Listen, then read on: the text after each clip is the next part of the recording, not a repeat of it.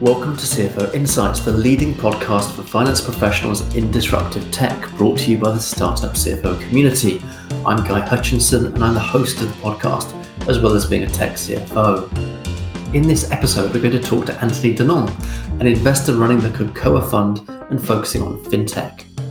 Anthony takes us through his investment thesis that Fintech is everything, and why CFO Tech is now presenting exciting opportunities for VCs. For the CFOs in our community, he shares some remarkable tips on identifying a great tech business to work with, as well as laying down red flags that VCs watch out for when appraising founders.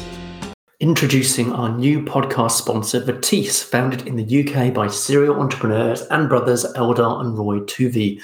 Vertease is a technology company designed to help startups and scale-ups manage their SaaS and cloud spend. To find out how to streamline your renewals, get visibility on your tech stack, and most importantly, save up to 25% on your SaaS and cloud spend, visit Vertease.one and click Start Saving. And best of all, our listeners qualify for a 10% discount off the cloud and SaaS bundle. Just enter CFO Insights Podcast in the Where Did You Hear About Us field. Anthony, welcome to the podcast. Hi, thank you so much for having me. It's a pleasure to be here, and thank you to CFO Insights and the CFO startup community as well. Yeah, look, we had a great chat a couple of months back. You were introed by Ian Sutherland, who's at Tide. He's been the CFO there for the last 5 or so years. Great guy, great business. And he wanted to get you and I connected because you were one of the late seed investors at Tide. And Tide is a great UK success story in that particular part of fintech. And so we had a great chat, and it made me realize that a lot of the investments that you're making are just so relevant for tech CFOs. Some really nice overlap from the world of fintech and the world of the CFO tech stack, and also the kind of things that CFOs will be using as we go forwards to completely revolutionize how they run their finance teams. No, absolutely. And thank you again for having me. So let me start with a bit of a backstory. I'm originally Greek. I was born and raised in Athens and actually came to the UK to study in Cambridge and transitioned to London, and now almost 14 years in London. I actually started my career as an operator in fintech, and I kid you not, it's not like I had an obsession to be in fintech. I think no one probably did back in 2012. They're more skeptical than actually excited. It was that time. But actually, I had a small, short internship at a consulting firm, and it was definitely not for me. And that pushed me to kind of try to put application into what I had learned with econometrics. So that got me into operating in an invoice financing company, actually building credit risk models and decisioning engines, which got me into fintech and then got me into venture, essentially. So I switched to the dark side 2.5 years after, and I've been now in VC for the past 9.5 years, predominantly investing in what I've called fintech is everything. So the notion of fintech being a horizontal, not a vertical, that touches on all other markets. I've had the privilege to be part of different firms over time, initially with Anthem Group and with Speed Invest, having a venture partner role with Head of Sophia as well, just before I went on to create my own fund. And I've actually been very excited to support a bunch of different entrepreneurs that have done amazing things in fintech. The first deal I was heavily involved in was doing the seed of TrueLayer, which is an open banking company. Francesco and Luca, who are awesome. I went on to lead the pre-seed of Primer, which is in the commerce and payments automation enablement space. And the guys are growing quite fast and super excited about that. I went on to kind of be the co-invest alongside QED and with Stefan at Speed Invest doing the seed of Wayflyer. Jack and Eden are awesome, and they're now one of the top players in the e-commerce financing space. And more recently, actually, I ended up doing the seed alongside our friends at Index into a company called Atlar. Joel and Johannes were amazing and building in payment operations space, which I know you know very well as well. Yeah, exactly. Yeah, we've been super pleased working closely with Joel and the team at Atlar. It's a great product. We ran a superb in-person event in London with them recently. So that was great fun. Had a really good talk and really good roundtable session. So yeah, some fantastic teams there. And we know the guys at Wayflyer as well, actually. And they've done incredibly well. I guess one of the thought processes that we had about us having this conversation on the podcast was there's something in the way that you invest, particularly because it's relatively early on, and particularly because it's this fintech is everything space, right? That resembles the thought process that a CFO needs to have when they join their new company. Because a lot of CFOs, a lot of FDs are going to join shortly after an A round where things are not completely fully formed, but there are some very strong indications about where the business will go in the end. And so I'm just really interested to sort of uncover what we can learn, how CFOs can learn a little bit from seed investors about how they think about taking on their next role.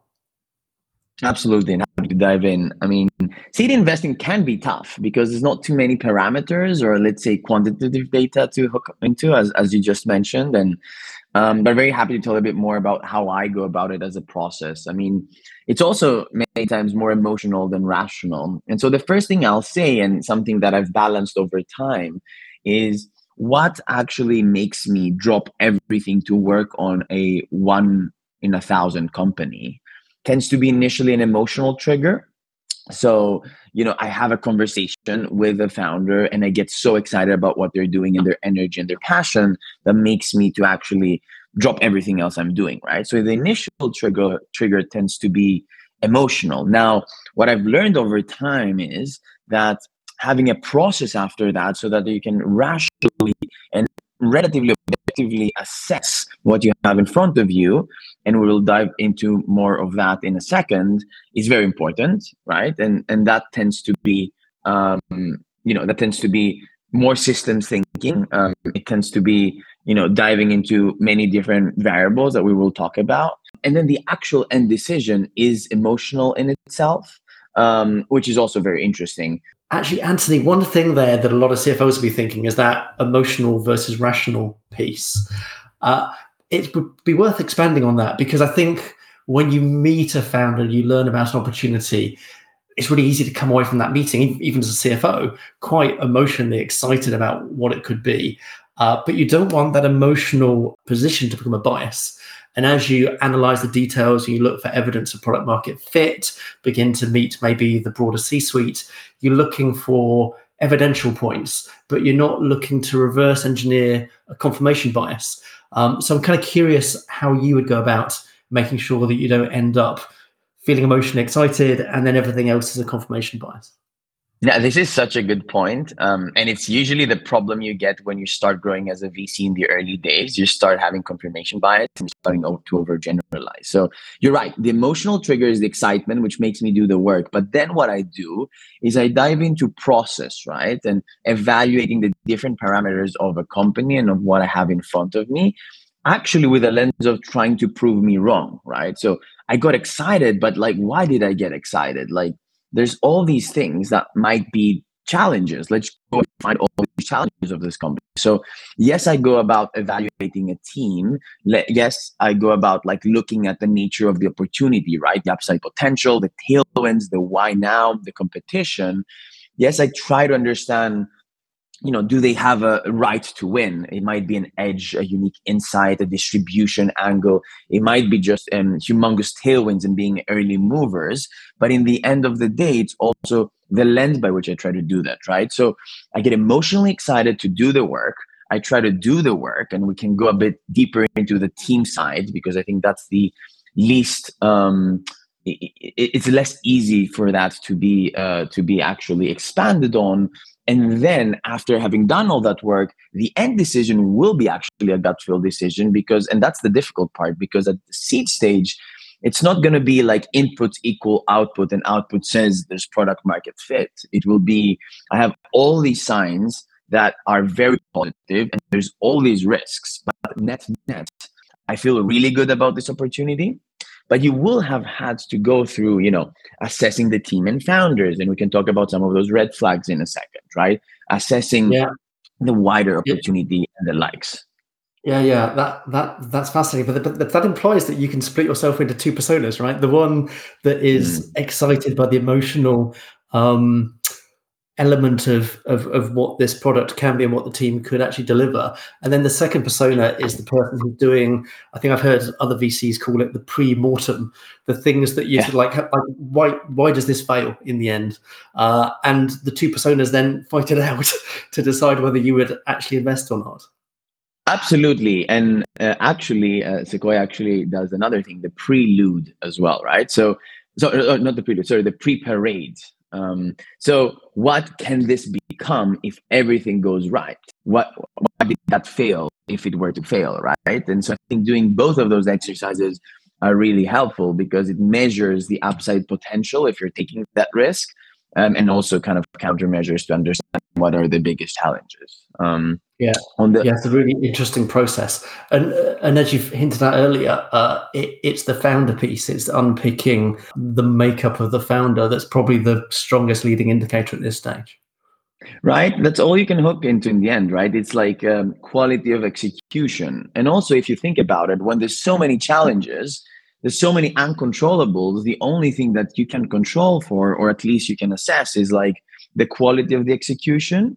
I would say that, to expand a bit more on that, there's a couple of things that I look out for particularly. The first one is an obsession, right? Is the founder or the founders obsessed about, the company they're building, the pain point they're solving, the opportunity and space they're in? Maybe they experienced the pain point firsthand in a previous job. Maybe it's a personal thing for them, right?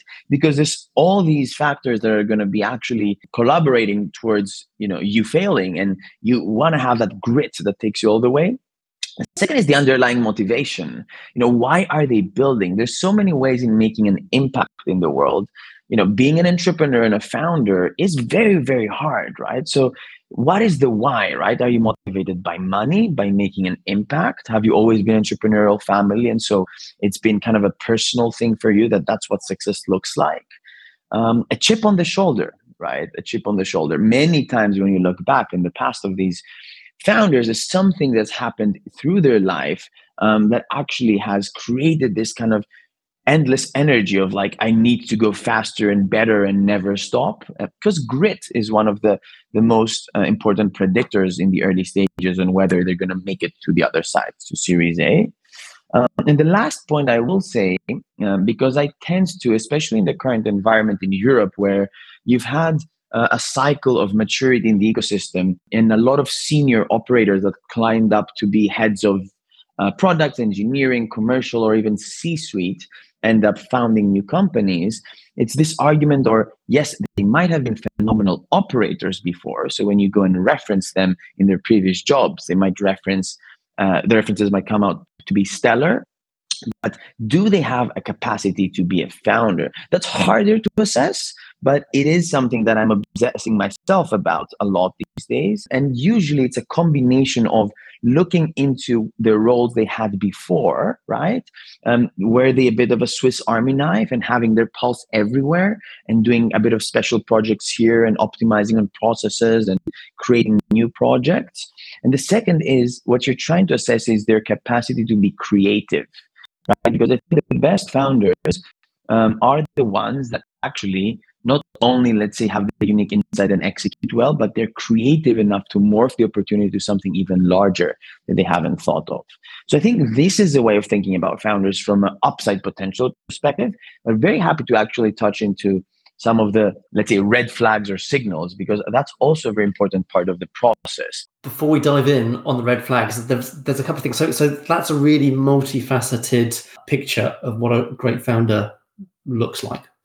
And the one thing you mentioned twice, actually, so it's really interesting to ask a bit more about it, is grit, right? So I've done more than 15 years in VC-backed tech businesses. And actually, really, it's only the last 5 years that people talked a bit more about grit, because grit implies somebody who can grind things out even when it's super hard, that perhaps has some sort of backstories around stuff that didn't go to plan.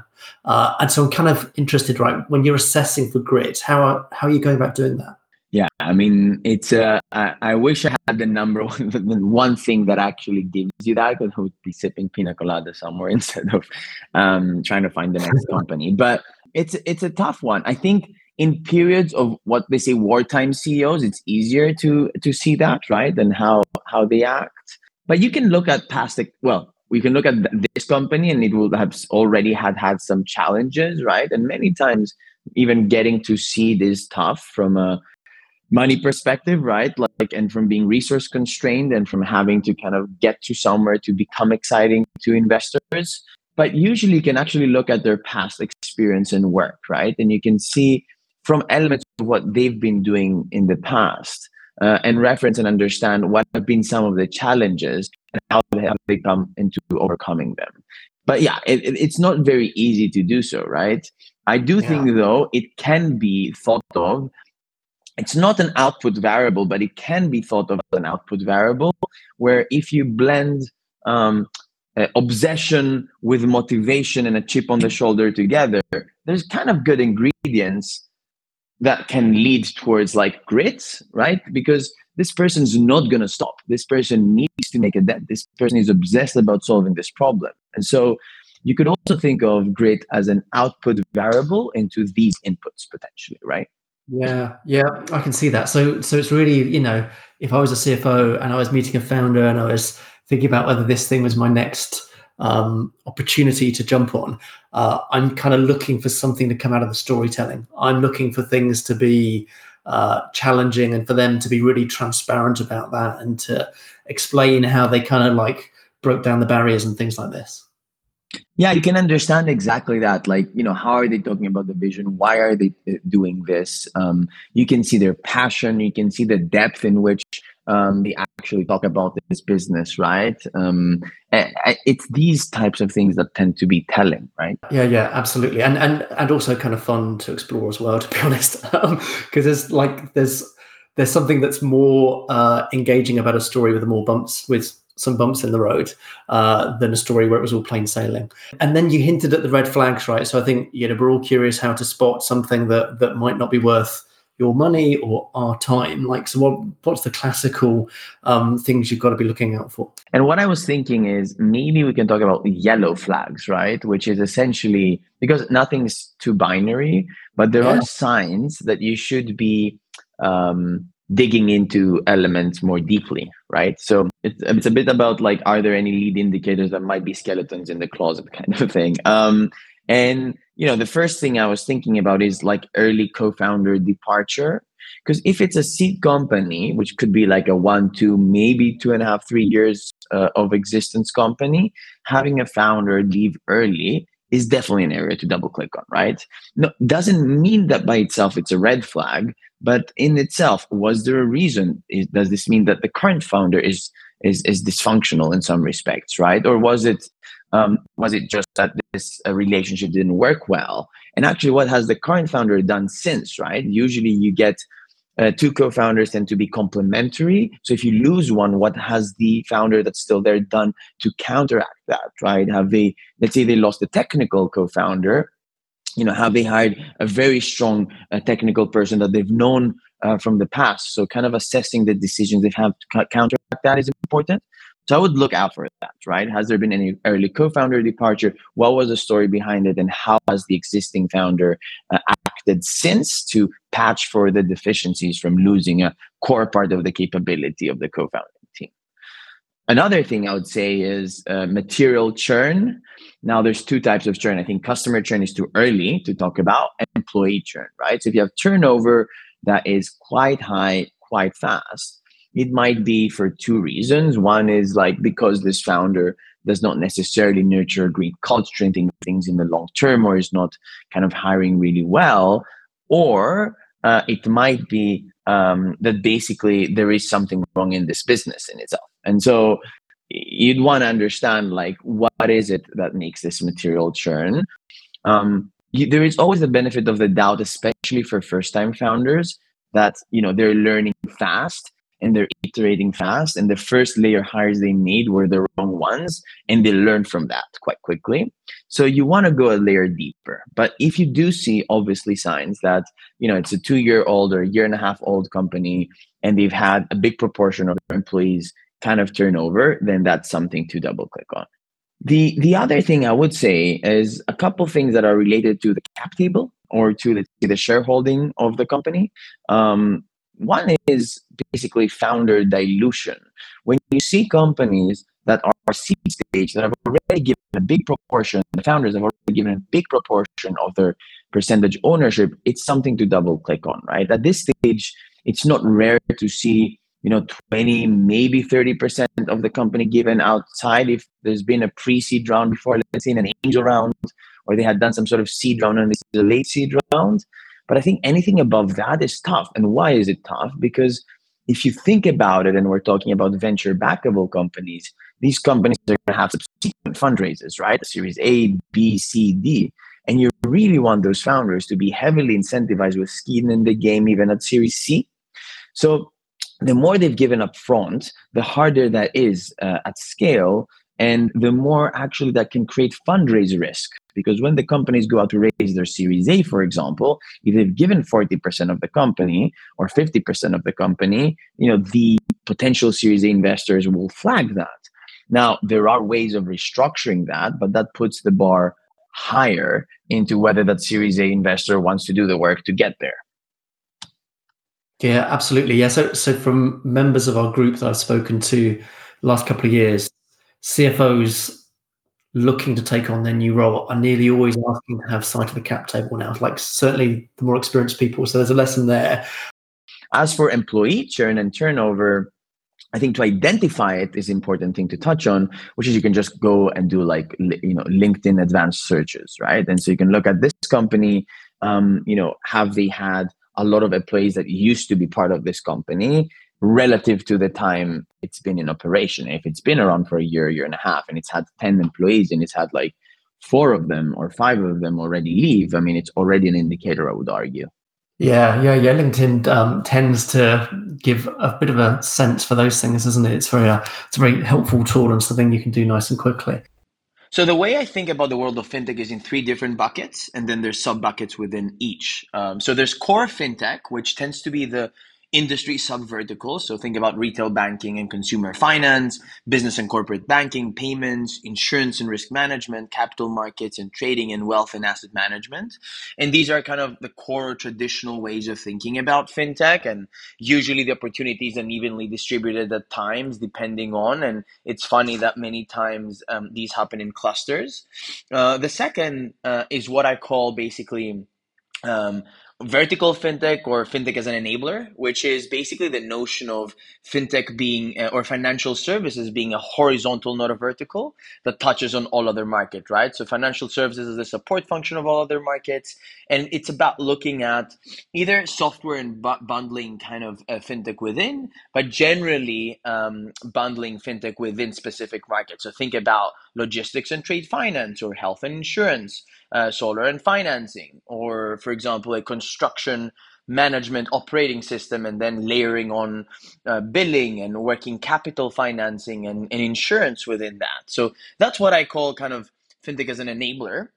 And then the last bucket is what I call software for finance, or SaaS for finance. And that has 2, let's say, subcategories. One is basically software for the CFO stack, the treasury management systems, the strategic finance, and many more, which I'm sure you're very much attested to, and a core part of the discussion today. And the other is software that sells to banks, which can either be software used by banks directly within financial services, so think about core banking software, but can also include software that has a very specific, let's say, go-to-market with banking that has a reason for it to be very nuanced. So, if there's an AI co-pilot for customer support that focuses on the banking sector for the reason of compliance, for example, just because their go-to-market tends to be banks, and that's where a lot of my value lies, and being able to diligence, that's also another bucket that I look into. So these are the 3 buckets, I'd say. I do think that the opportunities are unevenly distributed at times, and there's hype in different subcategories, let's say, and things happen in clusters many times, which is quite funny. But usually I'm guided bottom up, right? I just follow where the best operators or founders are building. And so it's easier for me to tell you what are kind of some of the last investments I've made or companies I've seen that have been exciting, versus actually telling you what are, I think, areas that are most exciting. Yeah, I can see that. So before we dive into talking through a few of the examples, there was one thing that I'm really keen to expand upon if we can. So you had mentioned earlier that, and I think the example was fintech meets healthcare. doing some big things in the US, struggling a little bit in Europe, where you've got this fragmented market. And actually that's one of the European tendencies, is that the different geographical or territorial markets often have quite big differences. So, for example, in the UK, you've got a small number of very large banks, and then you go to Germany, and you've got a very large number of small regional banks. And that fundamentally has an impact on the way that certain businesses, such as Atlar or even Tide, would go about thinking about expanding. How is the European versus US sort of conundrum, that expansive footprint, how's that changed how you think about certain investments? It's a great question. I'll say two things to start. One is that the frame of the opportunity matters. So you can build a local player that can be a massive business, right? So if you think about cross-border payments, for example, just looking at Africa, like Central Africa, for example, is a huge enough market. So the first frame is, what are we talking about here? The more software and SaaS something is, the more it's a winner takes most market, and the more you need to make an argument for kind of pan-Europe or even global play.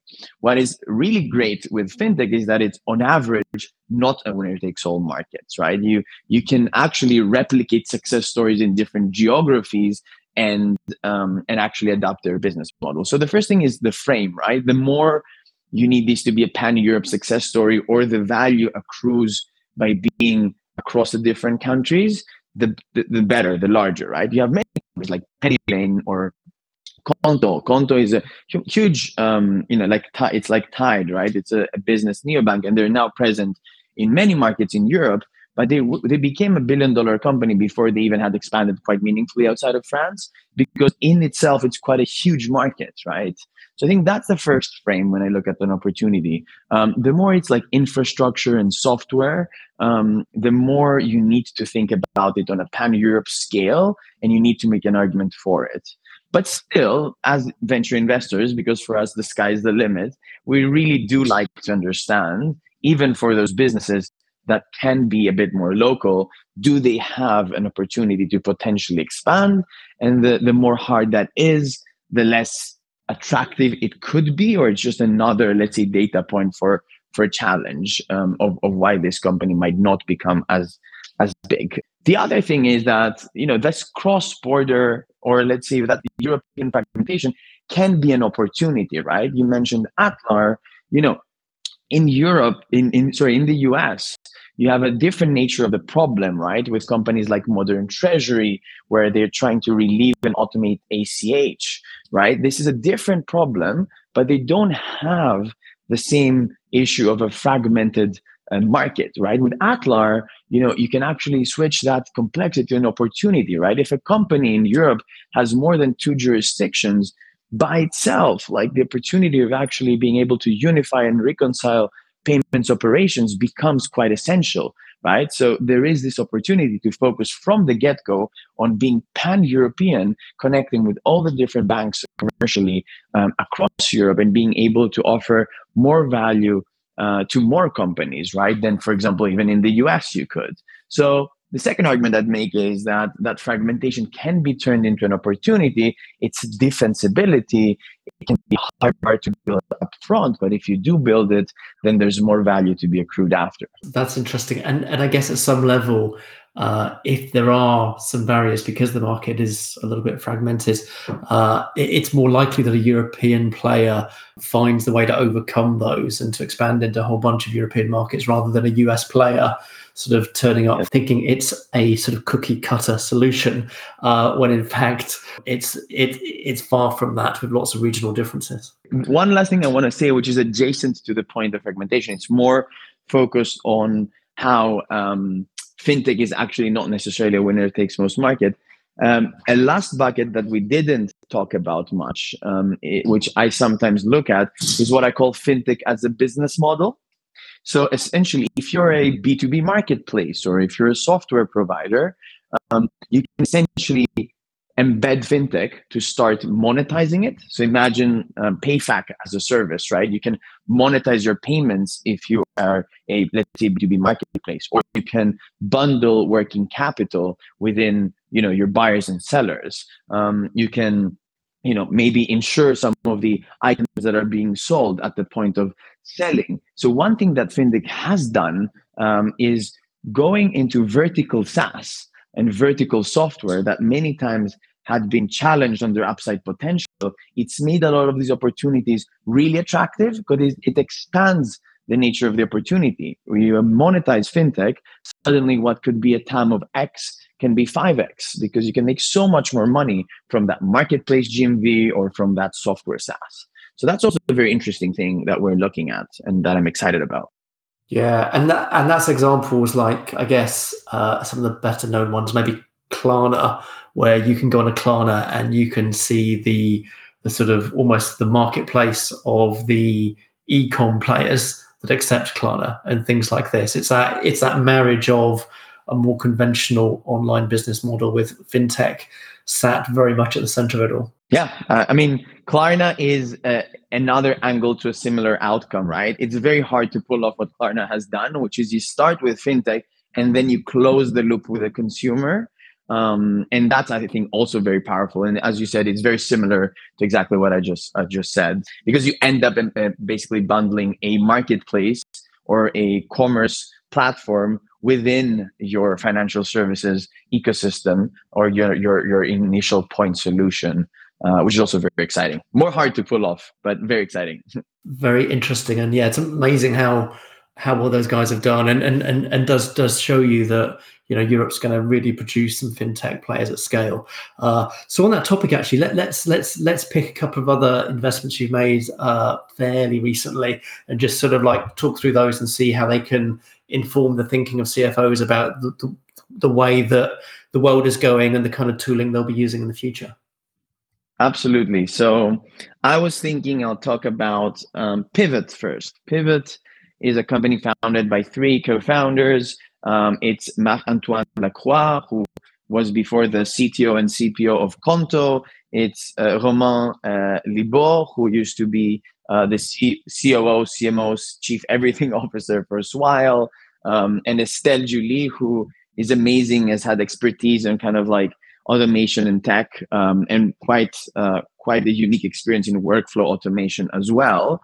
And they're building in the space of indirect procurement workflow and workflow automation, targeting either scale-up companies or mid-market as a core. And think about the fact that there is a huge tailwind in this space because all these companies that have scaled up or the mid-market itself, beyond a certain level, you need certain, let's say, procurement procedures to approve the expenses of your employees, right? And we're talking about an environment where all these companies have been decentralizing spending to their employees, right? As a retention tool, as an empowerment tool over the past years, especially in the bull market we had. But now a lot of these companies are under more and more pressure to grow towards profitability and or generally to tighten their cost base. And so Pivot comes in and tells you, well, I can integrate with all of your systems, your IT, your procurement, your finance, and I can give a very easy procure to pay and intake form for your employees, optimizing the process, making it super easy, automating it, and giving control back to the finance team and the procurement team. Essentially, the end game is to go where Coupa is and potentially even be the new Coupa, right? And go all the way down the stack. But that's the entry point. So super excited about this one, which we actually end up investing with back in June. And very excited about how they've been progressing since. Another company that I think could be interesting mentioning is a company called Hyperline.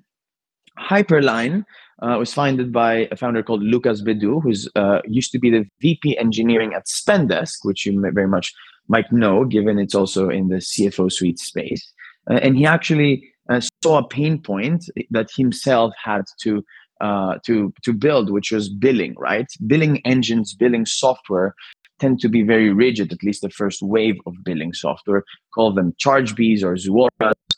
And he had to actually manage to build an engine that intakes more complexity when it comes to pricing and quoting, and he had to actually build a lot of that himself and have engineers maintain that. Now, if you look at the space out there, you have two sides of the pendulum. You have the Stripes of the world offering Stripe for billing, which tends to be a relatively simple product that still needs 48 hours to maybe 5 days to actually onboard. And on the other hand, you have, as we talked about, ChargePay and Zuora, which tends to be quite rigid, version 1.0 of what's happened in the space. And so what Hyperline is doing is essentially breaking any parameter in the billing into it being a super flexible product that you can integrate in like 40 minutes, that integrates with your existing stack, and that gives you almost like a no-code workflow builder where you can create and tailor any pricing and auto generate billing. That's the entry point. Now, beyond that, they're looking to go into other very interesting spaces, because if you think about the data you can have, you can start optimizing dynamically on pricing. You can start doing many other really cool things. So we did an angel round into Hyperline, and then Index Ventures ended up leading their kind of next round, which we're very excited about. Yeah, they sound like fantastic investments, Anthony. Very interested in both of them. There's a lot of CFOs that end up with that project on finding the right billing engine, plumbing it in, making sure it's meeting your current needs and your future needs for the business. It's a hard project to run. And actually the example with Pivot also excellent, I feel. As a business goes into scale up, you typically need to enhance the controls environment, often quite significantly if you're looking to do a big exit or to IPO perhaps in a few years' time. And that sort of procure through to pay challenge is never loved by people outside of finance, and striking the balance between the right level of controls that you can evidence when you're audited, for example, versus something that the rank and file employees are comfortable living with as part of their day-to-day. It's a tough one, right? And I think a Pivot could make a big dent there. It's going to be wildly popular. So yeah, super, super interesting investments.